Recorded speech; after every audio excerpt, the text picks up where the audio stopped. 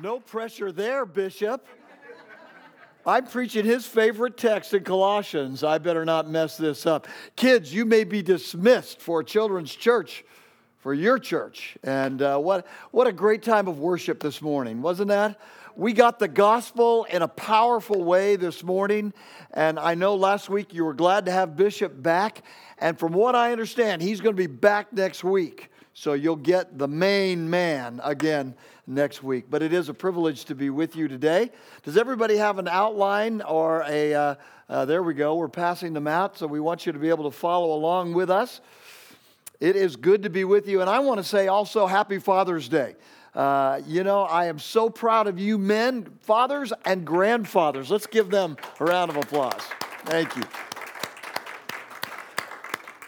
As men, guys, how hard it is sometimes for us to be good husbands and good fathers. Those are the two most difficult things, I think, that are in our life. And by God's grace, He gives us the ability to break the cycles of difficulty in our life. Not everybody had a great earthly father experience. Some of you had a difficult earthly father experience. But as was already been said in a powerful way, the great thing is that in the gospel of Jesus Christ, we have the perfect Father. And Jesus has introduced us to Him. And so every day, women and men, every day of our lives, we get to experience the perfect Father. Yes. All right. Well, why don't you stand with me, church, and we'll read together from Colossians chapter 2, verses 11 through 17 as we continue our series in the book of Colossians. In the last couple of weeks that I was preaching here, I didn't have you stand. And last week as I listened to the sermon, I realized I've been failing the bishop because he's having us stand as we read God's holy word. Well, here it is, Colossians 2, verses 11 through 17. This is God's word. Where the Apostle Paul says, under inspiration of the Holy Spirit, in Him you were also circumcised, with the circumcision made without hands by the putting off of the body of the flesh, by the circumcision of Christ. Buried with Him in baptism, in which you also were raised with Him through faith in the working of God, who raised Him from the dead. And you, being dead in your trespasses and the uncircumcision of your flesh, He has made alive together with Him, having forgiven you all your trespasses, having wiped out the handwriting of requirements that was against us, which was contrary to us. And He has taken it out of the way, having nailed it to the cross. Having disarmed principalities and powers, He made a public spectacle of them, triumphing over them in it. So let no one judge you in food or in drink or in regarding a festival or a new moon or Sabbath, which are a shadow of things to come, but the substance is Christ. This is God's holy word. Let's pray together. Our great God, how we enjoy coming into your presence because of who you are. Thank you for our worship team that causes us to have the time to be brought into your presence, to give you the praise, to model to us how to praise you. We give you great praise. Father, for sending the Son and the Father for sending the Spirit into our lives. And now we pray as we look into this word of Scripture that you would open our eyes, that you would forgive the one who teaches and use one who is finite to communicate your infinite truth. For we pray these things in Jesus' name. Amen. You may be seated. Well, today, as the bishop has said, we've entered into a new phase in the book of Colossians. We're in a point of the book of Colossians where he's talking about the warnings of Scripture that are very, very important to us. In fact, he's talking about the warnings of Gnosticism, of legalism, of mysticism, and of asceticism, the isms. All of the isms. And last week, the bishop talked about Gnosticism some. And the reality is that when there are contrary teachings to the gospel of Jesus Christ, when there is contrary teaching, we might put them in the category of isms, right? Not truth, but isms. The gospel sets us free. John 8:32, you shall know the truth, and the truth shall set you Free. Truth sets us free. And so we're interested in the truth in a big way. But Paul warned us last week as we heard the teaching to be concerned for philosophy. But philosophy is not all bad, is it? In fact, a great term, philosophy, simply means a lover of wisdom. A lover. Shouldn't we love wisdom? Absolutely. In Proverbs 1:7 in the Old Testament, it says, the fear of the Lord is the beginning of wisdom. And only fools despise knowledge and instruction. So wisdom, there's a difference and a balance between knowledge and wisdom, isn't it? That you can know all kinds of things, but not apply them rightly. So someone said to me the other day that knowing that a tomato is fruit is knowledge. Wisdom is not putting it in a fruit salad, right? All right, so there's a difference, but a balance between knowledge and wisdom. Knowledge of God leads to wisdom, which is skill in living, building a life out of skill. Jonathan's about ready to get married here not too long, right? How long is it going to be? The wedding? The wedding? No, the marriage is going to last. How long? How long until you get married, brother? August 25th. All right, that's coming up, right? You're going to need knowledge and you're going to need skill, right? Pray for our brother. We all need that. But we all need that in life. So what the Apostle Paul is criticizing here is not philosophy. He's not saying philosophy in and of itself leads to isms or ill truth. What he's saying is that human philosophy. Did you take Greek philosophy? Did you ever study the myths? Did you ever study Greek philosophy? Well, I want you to note it was intended to do life without God. Greek philosophy was, let's get rid of the gods and let's build our life on our own. And so that's what human philosophy is. Get rid of God, and build our life on our own. Paul is saying that we've got to be careful of human philosophy. And human philosophies, brothers and sisters, are really taking over everywhere, aren't they? They're taking over in our public schools. We see human philosophy all the time. Put God on the sideline in our movies. Now, I like a good movie. But Hollywood is not the centerpiece of God's wisdom. They're constantly putting God's wisdom on the side. So in our schools, in our educational systems, in our entertainment, we see, get God out of the picture.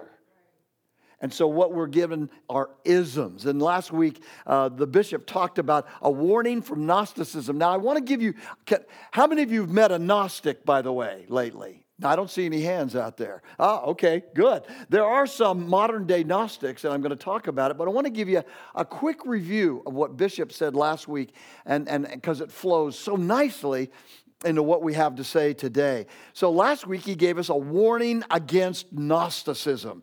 Gnosticism was a Greek philosophy in Asia Minor and that part of the world, and what we call Asia Minor today. It was beginning to move out, and it was a philosophy that said this: there is an ultimate God, but that God is so high and holy, we can't touch him. We can't relate to this God that is way up there. And so the reality is that there's intermediary gods, a bunch of intermediary gods. Eons is what they called them. And all these other gods were there. And so to get to the true God, you had to interact with these intermediary gods. And what Gnosticism was beginning to say in the church is, Jesus is not the supreme God, but Jesus is one of the intermediary gods. Now, if you follow us, they said in Gnosticism, if you come to our group and study our knowledge, we'll give you the real knowledge.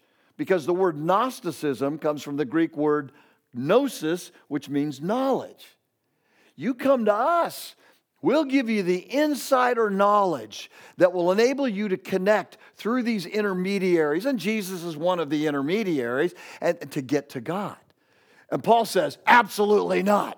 You remember what he said last week, what the bishop taught last week? He taught us powerfully that in Colossians 2, 9 and 10, for in him, in Jesus, dwells all the fullness of deity in bodily form. And so you see, this was eminently practical in the first century to understand the deity of Jesus Christ. And so that's why he was telling us, who is Jesus? Jesus is God completely. Is that important for us? Absolutely, it's important for us. In the virgin birth of Christ at Christmas time, we study that. Why? Because if he is anything less than God, he can't deal with our salvation. All right? And so the earliest creeds of the church are, Jesus is Lord. In the Apostles' Creed, which another early creed in the church, I believe in God the Father Almighty, maker of heaven and earth, and in Jesus Christ, his only Son, our Lord. There's only a Son comes from the Father. If God is divine, then the Son must be divine. And so what Paul taught us last week, Paul taught us, the bishop last week, who is Jesus? He is fully divine. Now, what did Jesus do? Colossians 2:10, and in him you have been made complete. See, in the work of Christ, when we accept Jesus Christ as Savior and Lord, we are complete before the God of the universe. We sang that this morning. There is nothing that we can add to him through faith in Christ. Catch this. This is so powerful. When we put faith in Christ, we are put in union with Christ. That means we are connected with everything that Jesus Christ did. The Father sees you not as a dirty, dark, mean, and nasty sinner. He sees you as, how does he see you? A sons and daughter. He sees you as Christ. He sees you through the blood of Christ. He sees you through his Son. You and I are in union with him. So who is Jesus? He is God completely. What did he do? He made us complete in Christ. And so there is all sufficiency in Jesus' work, not in our work. And that's why this is so important for us to understand. Do you know that the word, and I read this in a book recently that my wife and I are reading right now. Do you know that the word Christian is found 3 times in the New Testament? Only 3 times. But the phrase in Christ is found 165 times. You're saying, so what? Through faith in Christ, we are put in union with the God of the universe. We are in him, and he is in us. And so he is all sufficient for us. God isn't angry at you. Isn't that good news?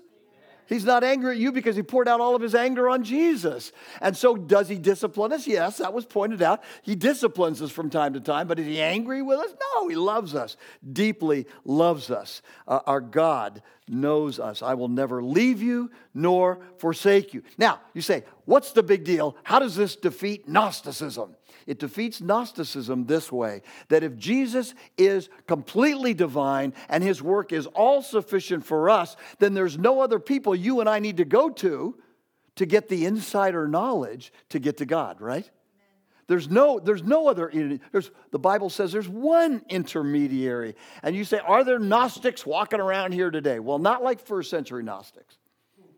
But there are people that walk, let's be straight out. There's some people that Islam says Muhammad is the prophet who clarifies everything in the Old Testament and the New Testament. Muhammad's the last prophet.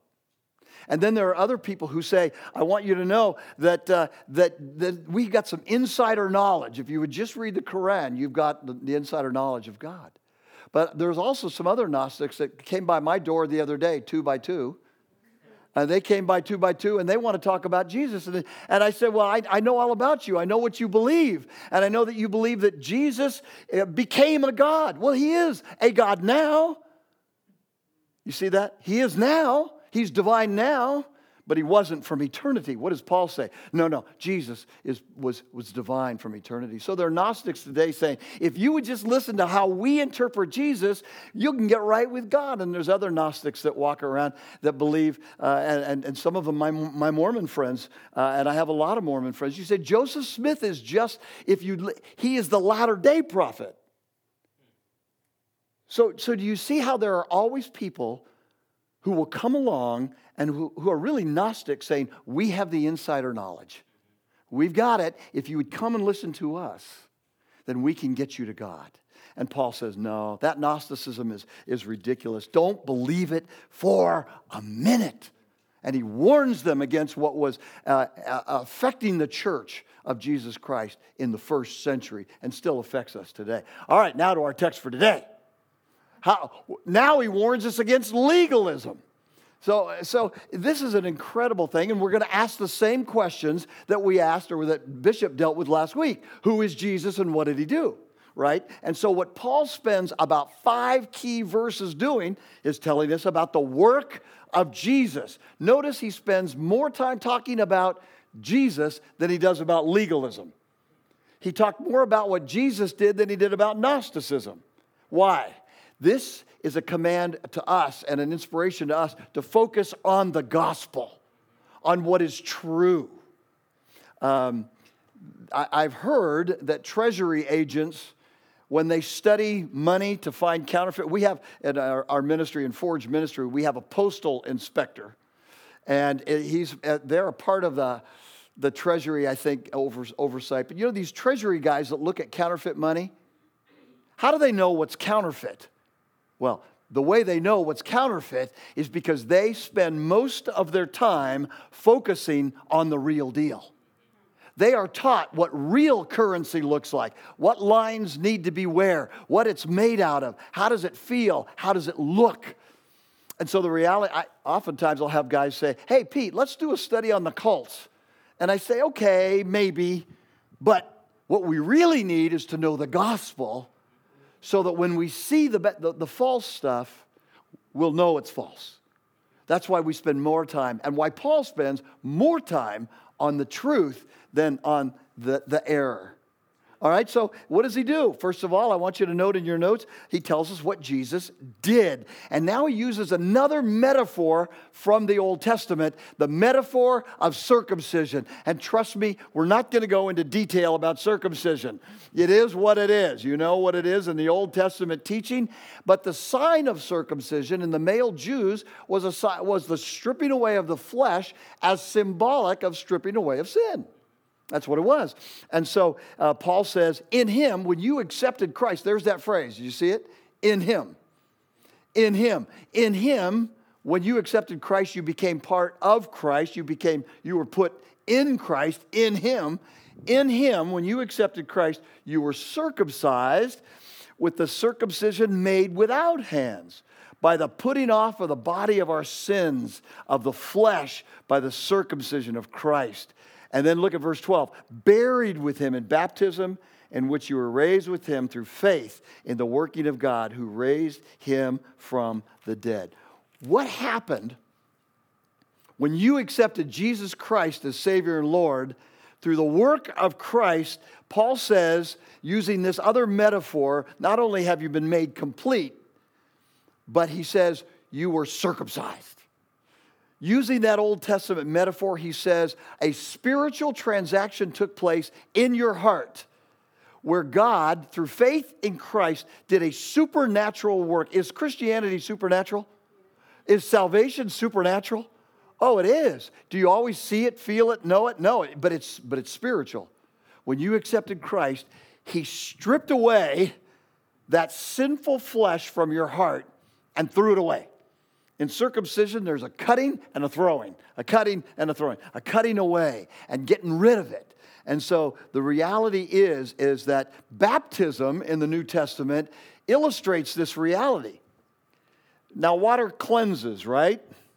Some of you took a shower this morning. I did. I'm going on record. I did. So water cleanses. But baptism, the main significance of baptism is not so much cleansing, but is death, burial, and resurrection. However you view baptism, it's more the connection that we have with Christ's death, burial, and resurrection. And so baptism illustrates this circumcision, this cutting away of the sinful flesh of our heart, so that in Christ we have been made clean. All right, time out. Do we still sin as Christians? Does the sinful flesh Dads, does the sinful flesh still plague us sometimes? Do we lose our temper sometimes? Sometimes, yeah. You heard the story of the woman who woke up and who was in counseling, and the counselor said to her, "Do you wake up grumpy in the morning?" She said, "No, I let him sleep in." and so men, we are that way sometimes. We're grumpy. We're kind of harsh. We all have sins of the flesh that are still there, right? As we walk with Christ. But are we defined by the sins of our flesh anymore in Christ?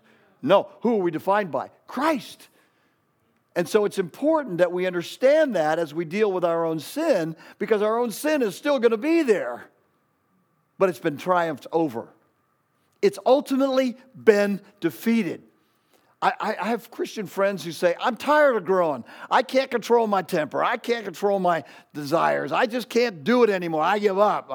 What do? I bring them back to the gospel.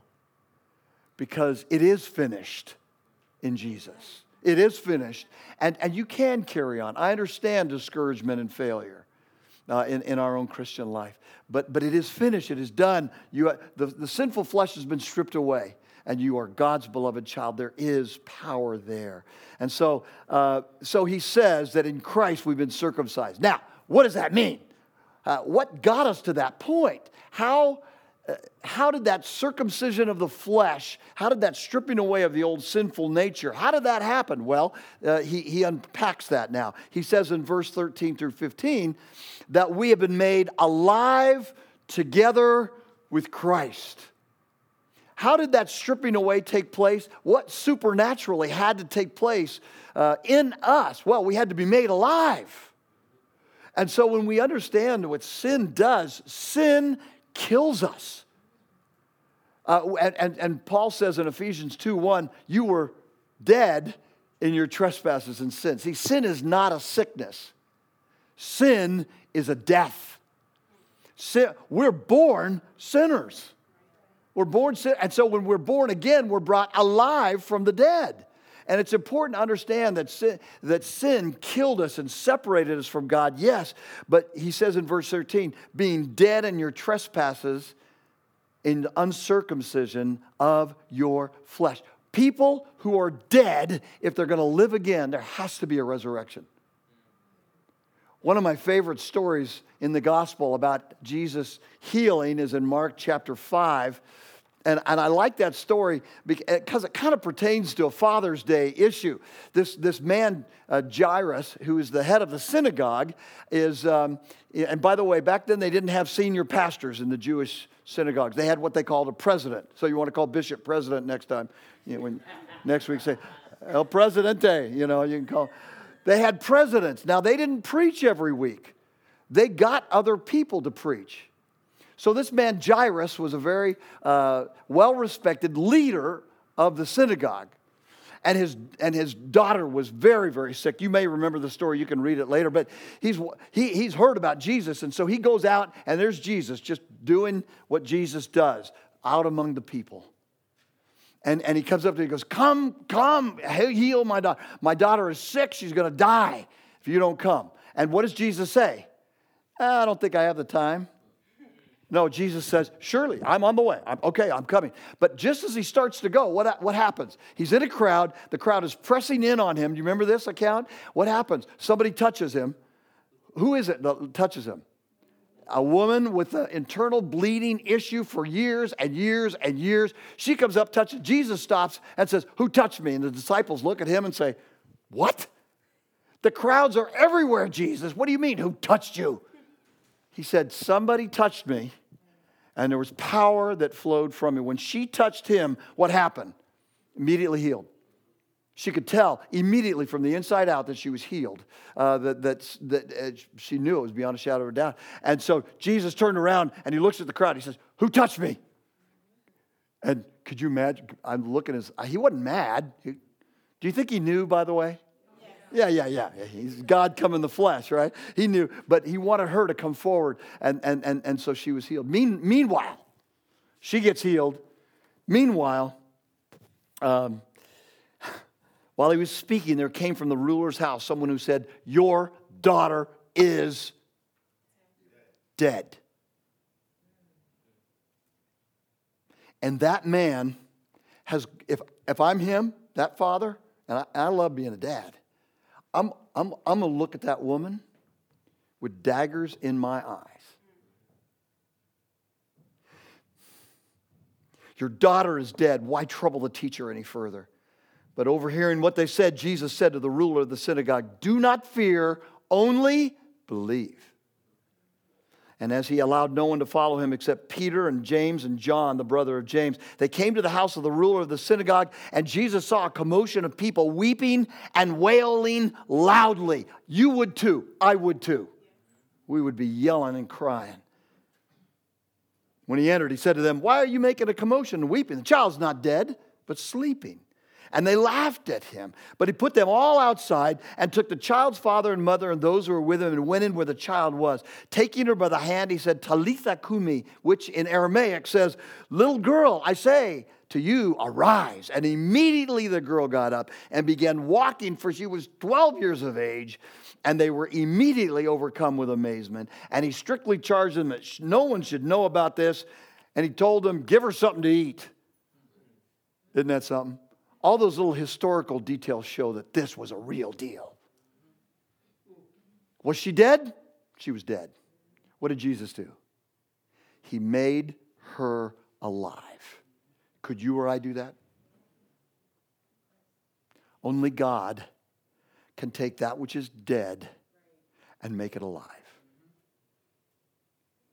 And as we have sung this morning and worshiped the God of the universe, it's so important for us to understand that the reason why the sinful flesh of ours could be stripped away is because Jesus Christ did a miracle in our lives by taking those who are spiritually dead and making us alive.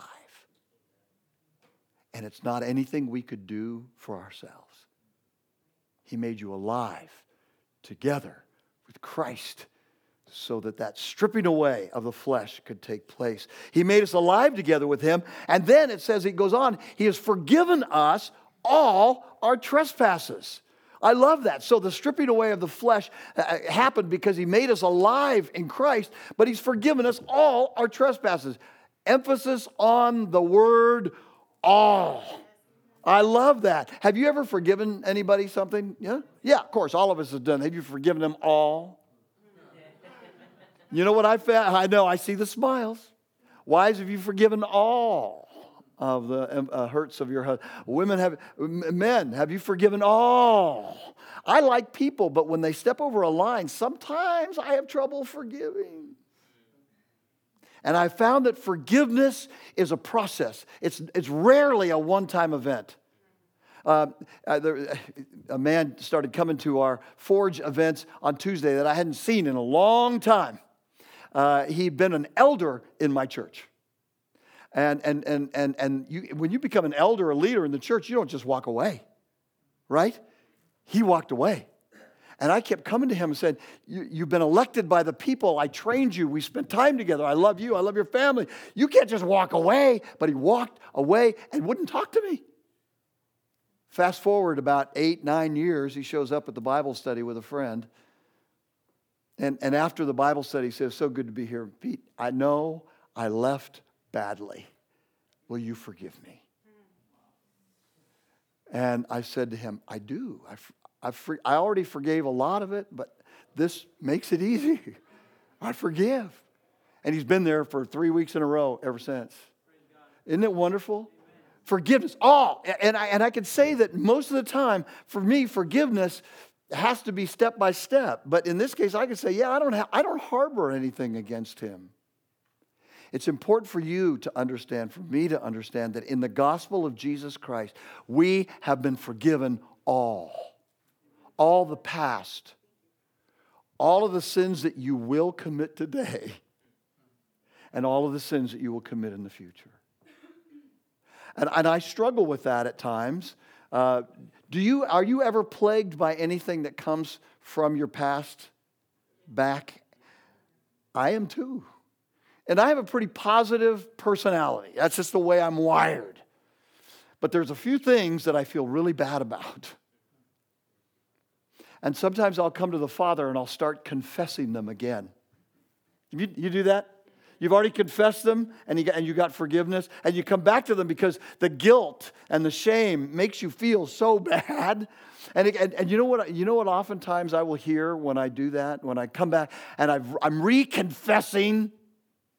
He says, whoa. We've dealt with this. Don't go on this. Don't belabor this. You've learned from it. You're learning from it. But don't go into this. We've dealt with this. It's been done. And I think in the gospel, many of us are in that category still. We go back and we confess those sins. And the Father says, I forgave you of that. Jesus paid for that. It's forgiven. For all. And I think that's what sets us free. That kind of grace is what energizes us to follow Jesus.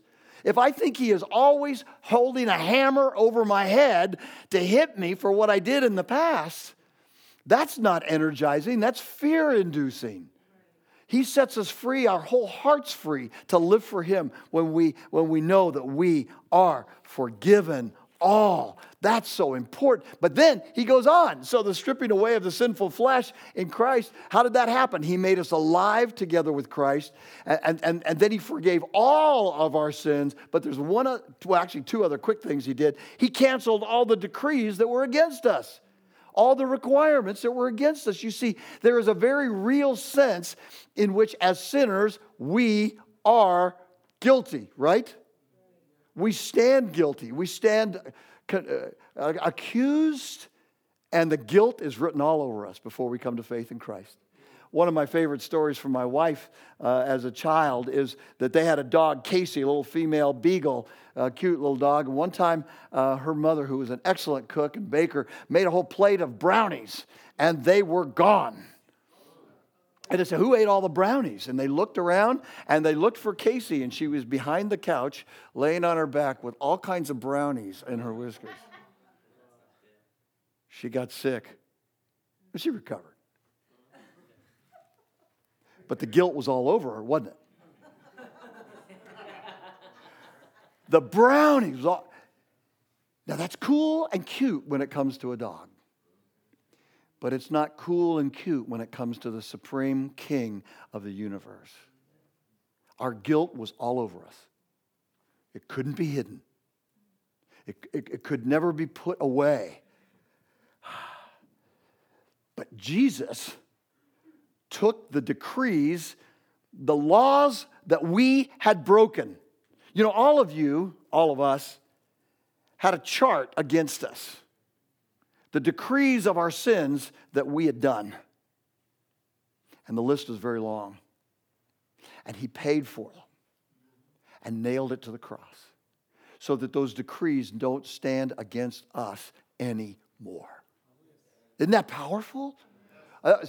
One time, Karen and I went to a fundraiser. I was speaking for the fundraiser, this big gathering downtown Orlando, a fundraiser for the jail ministry at 33rd Street. And so on the way home, I'm driving back through Maitland, and a police pulls me over and gives me a ticket for going too fast. I thought that was very interesting. You know, there I spoke for a fundraiser about the jail, and now police pulled me over in Maitland and gave me a ticket. Well, sometime later, I got to know, and he's a friend of mine in our neighborhood. The chief of police in Maitland is my friend now, and I see him. Hey, Chief, how you doing? You know, he's a good guy. I had him speak at Forge. I like him a lot. When I first met him, I said, "Hey, Chief, I had a ticket back then. And can you get that taken off my account?" You know, he looks at me and he smiles and goes, "Baby, you're on your own, man. You're on your own." But the reality is, when Christ saw the decrees against us, he did not say, "You're on your own." He said, "You were on your own and you couldn't do it. But I did it for you. I took the decrees and the guilt and the list that was against you, and I put it on the cross." Go home today. Write up a list of some of your most obvious sins. Get alone, write them up. Not today. It's Father's Day. And don't do it for your father or for somebody. Don't do it for your husband. Do it for yourself. Write up a list. Just write them up. Maybe tomorrow morning. I don't know. Write up a list and put them out there. And then what I want you to do is I want you to write paid in full on it. Paid in full. Or do it on your computer and then just delete that sucker. Because in Christ, it's been deleted for you. He's forgiven all of our sins. He's canceled the decrees against us. One more thing that Jesus did that's absolutely powerful in this text. And it says that he disarmed the enemies against us. This is a powerful thing. Listen, if you win in a sports game, aren't you supposed to be a good winner, right? Not in the face of your opponent that you beat. You got to be a good winner. If you're a loser in a sports, you got to be a good loser, right? Be a good sport. And you would think that God would do that, not with the enemies of God. The text of Scripture is powerful here. Look at this. He, having wiped out the handwriting of requirements that was against us, which was contrary to us, and he take it and he nailed it to the cross. And then it says, having disarmed the principalities and powers, verse 15, he made a public spectacle of them, triumphing over them. This is a powerful statement. That in the gospel of Jesus Christ and in the resurrection of Christ, resurrection, of course, took place because the Father accepted his sacrifice for us. In that, what God did is he pointed to the principalities and the powers, the false and counterfeit system that is out there that is opposed to you and to me and to God. And he says, look, it is finished. There are no decrees. There is no criticism that can be put against my people. He made a spectacle. You say, well, how does this apply to us? What is this? This is God not being a very good sport when it came to the devil and your enemies. That's all right. That's all right. And I love it. It has a powerful application because sometimes the most difficult people against us are our enemies in the spiritual world. You people don't like you. I have people who don't like me, but as lovable as we are. But I'll tell you, somebody who hates you with an inveterate hatred, and he wants to see you fail, and he wants to see you suffer every day. His name is Satan, and he's got a lot of helpers who constantly come to you and say, oh yeah, if you were really spiritual, you wouldn't have done that. If you really loved Jesus, you wouldn't have had that attitude. If you really were a born-again believer in Jesus Christ, you wouldn't have done that. The accuser of the brethren is one of the most powerful names given to Satan. He accuses us day and night. And what you and I need to say is sometimes like Martin Luther did. He was an earthy guy.